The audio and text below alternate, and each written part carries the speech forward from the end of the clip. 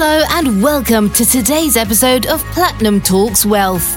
Emmy-nominated journalist Jennifer Rogers-Markwell changed gears in her television career when she realized the need to help women make sense of investing. She regularly hosts educational workshops to empower women and others to take charge of their financial future. Now, join your host, Platinum Wealth Management President Jennifer Rogers-Markwell, as she leads us into the world of money memories, money infidelities, and how these can mold our relationship with our personal finances as adults. Let's dive into today's episode.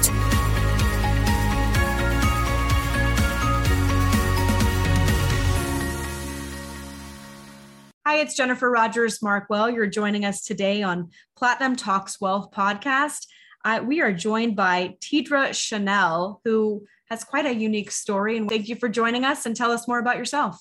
Thank you so much for having me. Well, my name is Tidra Chanel.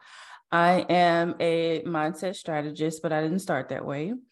In 2013, I was living life, the struggle life. I was on the struggle bus. I was broke and broken, and decided that something had to change in my life.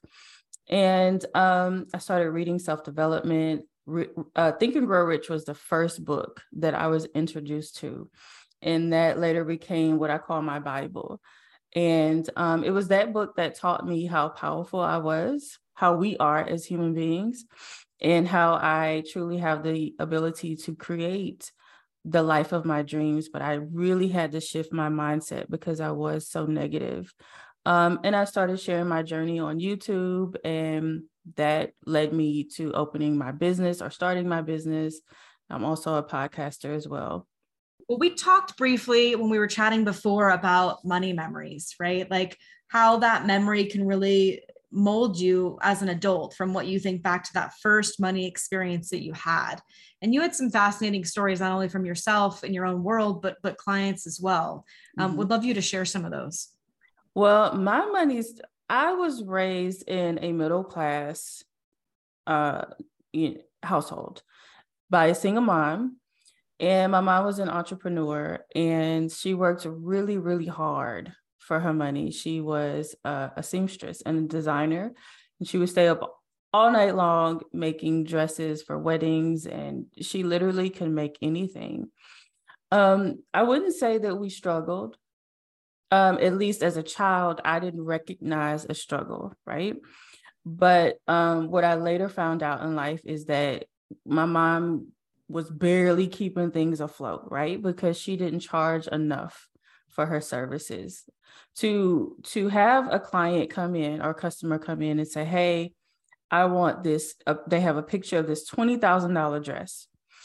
And she turns around and makes it for $2,000. Like, there's a huge disconnect there. So what I didn't realize is that was helping to form my money story, because my mom didn't value herself enough to charge her worth. Like if someone brings you a picture of a $20,000 dress and want you to replicate it, which she totally had the ability to do, she should have charged at least $10K, right? So that filtered into my business, where I thought that low ticket was the way to go. And one thing that I've realized is low ticket is even more exhausting than high ticket, right? Because you attract a certain caliber of person. And I was really struggling in my business, just thinking that I always had to be creating something, because if you're charging less than $100 for a thing, then you're always having to create, right? And so I had to really recognize where that came from. And that came from my mother. And then also when I was 18, I got married. I married my father, is what I say, because my first husband was an alcoholic. And I was a mom to little babies. I had toddlers.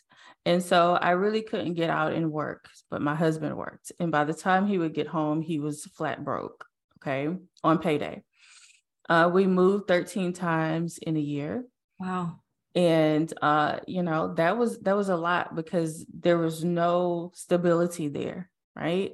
But I wasn't of the mindset yet to really understand or even fathom that I was creating that experience, right? So needless to say, that ended in divorce.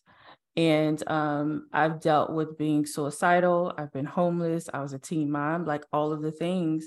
But, in my early 30s, I had to really come to the realization that I had created this mess, right? Because of everything that was going on within in my subconscious mind. And so that's really how my journey began.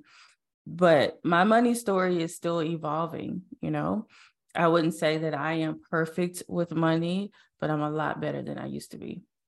Your story is so powerful. Where for you did you take that upon yourself and say, wow, this is something that I'm putting out in the universe? How did you come to that conclusion to be able to know that, to be able to try to move forward? Mm-hmm. I attempted suicide for the final time in 2012, October 11th, 2012. And I ended up in a behavioral center for 11 days. And it was there that I really got to be around people who genuinely had mental challenges. And so I had to look at myself and say, well, your shit is not that bad, right? What you have going on is not that bad. And then another pivotal thing that happened was my oldest daughter, she was a teenager at the time. We were standing outside of my car. We were getting ready to go somewhere. And I don't know what I said, but her response was, why are you always a negative Nancy? And that hit me like a ton of bricks. And it really stopped me in my tracks. I couldn't be mad at her, but it really forced me to think that, oh, shoot, maybe I am creating this horrible life for me and my children. And the fact that I then find out that my children are being affected because we are delusional, I guess, and we tell ourselves it's only affecting me. Yeah. I don't talk to my kids about it. They don't know, right? But she definitely picked up on it. And that was probably the biggest catalyst to the change that I've made. And like I said, it started with Think and Grow Rich. Someone posted it on Instagram. And even though I was broke as a joke, I could afford to go on Amazon and purchase that $4 book. I still have it to this day. And I started reading the book. And it was in that book where it talks a lot about mindset and how we create our realities. And whatever's going on in your mind is just mirrored into your world. So yeah, that was the biggest thing. It was what my daughter said to me. I'm at a loss for words with all that you've gone through. What advice are you giving them if they were in your footsteps before to kind of evolve and move forward? That I see so much of me in them. So our stories really parallel, right? Mm-hmm. And I think that's why they're attracted to me, because there's something that I went through that I've shared that they are going through right now. And I'm the tough love strategist, right? I'm not the one that's really I'm not rude by any means, right? But I just want it for them so badly that I don't placate. Like, yeah. I don't want anyone to placate me, you know what I mean? Or coddle me, because I just don't feel like it's very effective. And, I'm 40, I'll be 43 in a couple of weeks. So I'm just like, we got more behind us than we do in front of us, right? So it's kind of to a point where we just have to kind of get rid of the excuses and get to work. So I teach them based on my experiences. And if I haven't gone through it, I can't tell you how to get through it genuinely, right? So I only focus on what I know.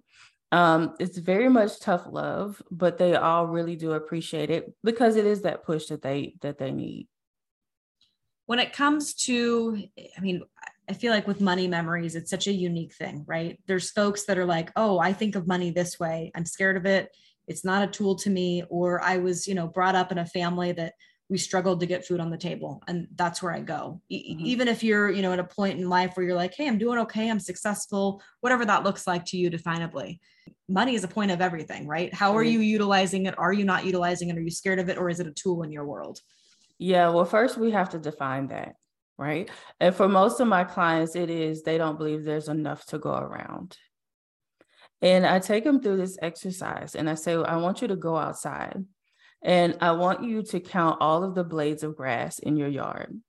And then I want you to count every single leaf on the trees in your yard, right? And they're like, you're crazy. There's way too many of them. And I'm like, well, when you put that on a bigger scale and think of all of the blades of grass on the entire earth and all the leaves on the tree, the earth, our world is just so abundant. And so money is the same way, right? Yeah. So that's the first shift that has to happen, is there's more than enough to go around, because it's them thinking it's not enough for me, right? It's them thinking that I'll never be that millionaire. I'll never have that successful business, or I'll never be able to travel the world to these lavish places, or I'll never be able to buy my dream home. So it starts there. There's more than enough. And then we have to figure out, where does this come from? And it always stems from the childhood. There's always a moment that they can remember or recall where their parent or someone who they're the closest to said something, or it's an energy that lived within their home, right? But we always have to define what that is and figure out what that is. And that's the only way to really dispel that belief. Powerful. And I feel like it's a conversation that a lot of generations, and you said a lot of families don't have.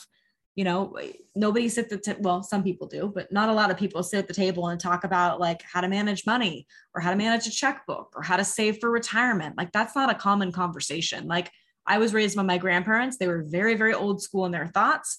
And for them, they were depression kids. So it was getting food on the table was a big deal. Having enough food to feed, their brothers and sisters was a huge deal. So for them, they didn't have that mindset of that at all. Their mindset was, we're going to stockpile some cans because we're going to have canned food, because we're going to be good and we're going to be able to feed people. And that was priority. Mm-hmm. So how do you kind of open that conversation up to different households and families that have not normally had this conversation? Well, that's easy for me because as you guys can see, I am a brown girl, right? And in our household, it's just not talked about. So because the largest part of my audience are brown people, I already know what that conversation looks like because it didn't exist. And so I know how to start the conversation, right? The conversation starts by saying, unfortunately, we have whole adults, 30-somethings, 40-somethings. My audience goes up. I think the oldest person in my audience is like 67. And even at that point, they're still not really good with money. They still haven't had the conversation. They're just kind of going through life, ebbing and flowing, and losing money, making money, losing money and making money. And they don't know why. They don't understand that it's an energy. It comes from a subconscious belief. So we just start at the beginning. Where do I start with them? We start at the beginning. And I am the person that we just going to rip the Band-Aid off, right? And because a lot of people just don't have that conversation. Yeah, I find that too. And it's across the board in a lot of families, quite frankly. It's interesting too. I feel like for us, it's really starting the conversation with kids too.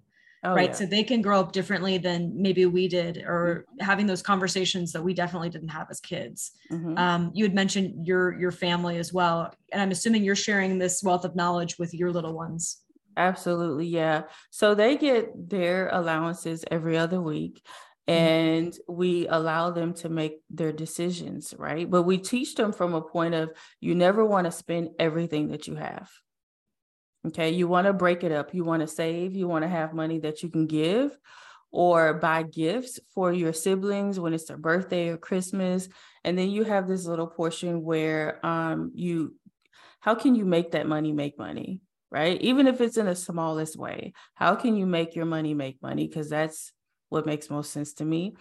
And then you go out and you shop and you buy things that make you feel good in the moment. But we are a debt-free household.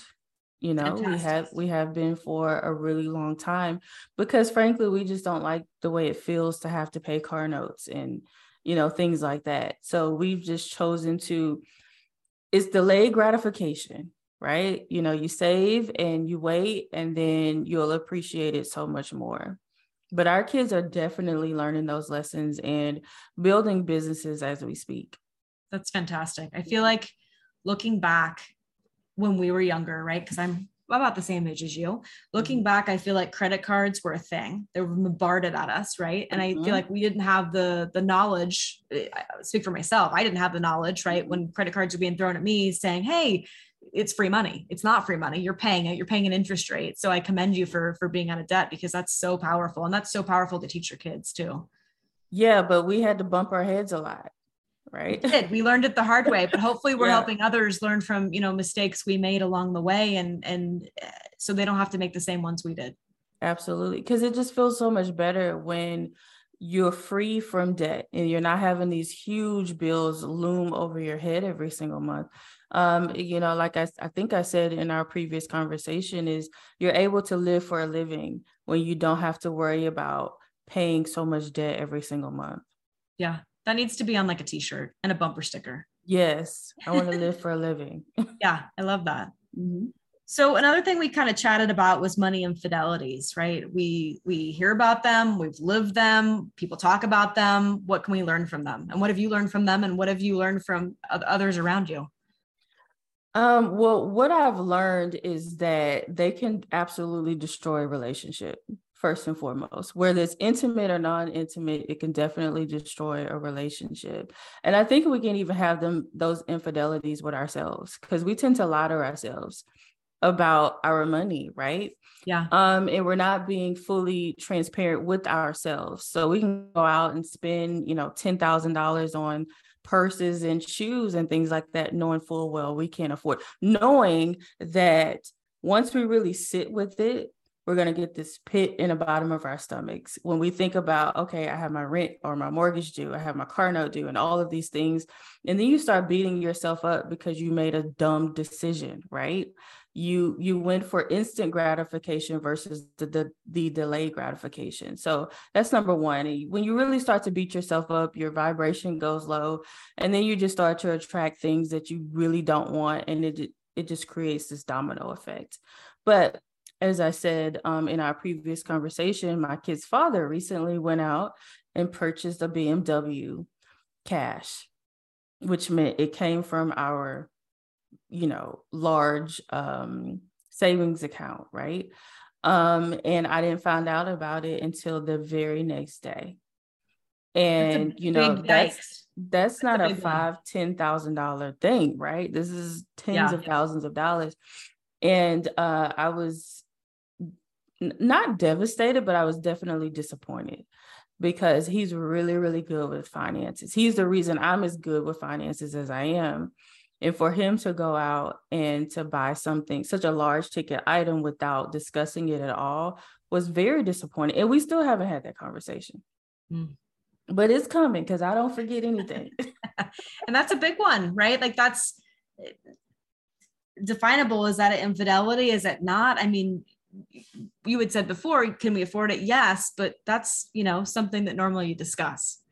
Right. It's like when you think about infidelities, most of us will think about a spouse cheating or a partner cheating, right? It's the unknown. I don't know what you're out there doing, and you're sneaking and doing it and not telling me, because you know how I'm going to react. So yeah, I definitely see that as an infidelity, because he chose not to. He chose to omit it as if I wasn't going to find out. You'll have to let us know how that conversation goes. Right? Yeah. Yikes. Yeah, right.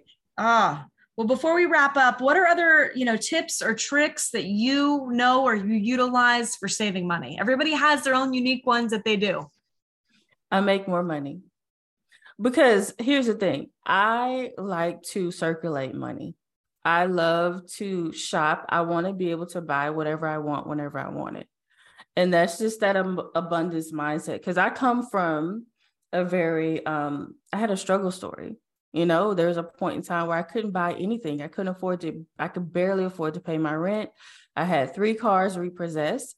So now I know if I want to go out and spend whatever I want, whenever I want, I have to make 10 times as much money.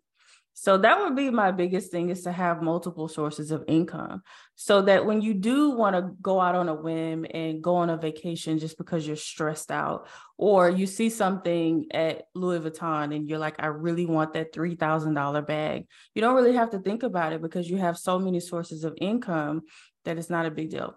I tease that I'm kind of the $5 shirt girl, right? I want the $200 shirt for $5 with a coupon, but I still like the nice things, but I want it at a bargain. We have multiple bank accounts. Okay. And this is what I would suggest to your audience. Name them, right? Name them and start putting X amount of dollars into that account every single month. And we have a fund that's called Blow Money. So every single time we get paid, we're putting money into that Blow Money fund. So if I have $10,000 in that Blow Money account and I want to spend $10,000, I can do it and not feel guilty about it because of all of the other accounts, investments that we have. As long as it's coming from that specific account. As long as it's coming from the Blow Money account, I don't have to tell anybody about it and I don't have to feel guilty about it. Yeah, that goes back to old school philosophy. Like grandparents had the envelopes, right? Yeah. Back in the day. And it was like the Christmas money. So if you're buying somebody gifts or birthday gifts or whatever, that would go in that envelope and it was already earmarked for something specific. Yeah. Well, pleasure speaking with you. And thanks for your time. And as always, thanks for everyone for spending some time with us today. We hope that you'll join us again on our next Platinum Talks Wealth podcast. If you enjoyed today's podcast, Platinum Talks Wealth, please subscribe and share. For more information about Jennifer Rogers Markwell or Platinum Wealth Management, please visit www.platinumwealth.net. Securities and advisory services offered through LPL Financial, a registered investment advisor, member of FINRA and SIPC. The opinions voiced in this podcast are for general information only and are not intended to provide specific advice or recommendations for any individual. To determine which strategies or investments may be suitable for you, consult the appropriate qualified professional prior to making a decision. The guest speakers and their companies are not affiliated with or endorsed by LPL Financial or Platinum Wealth Management.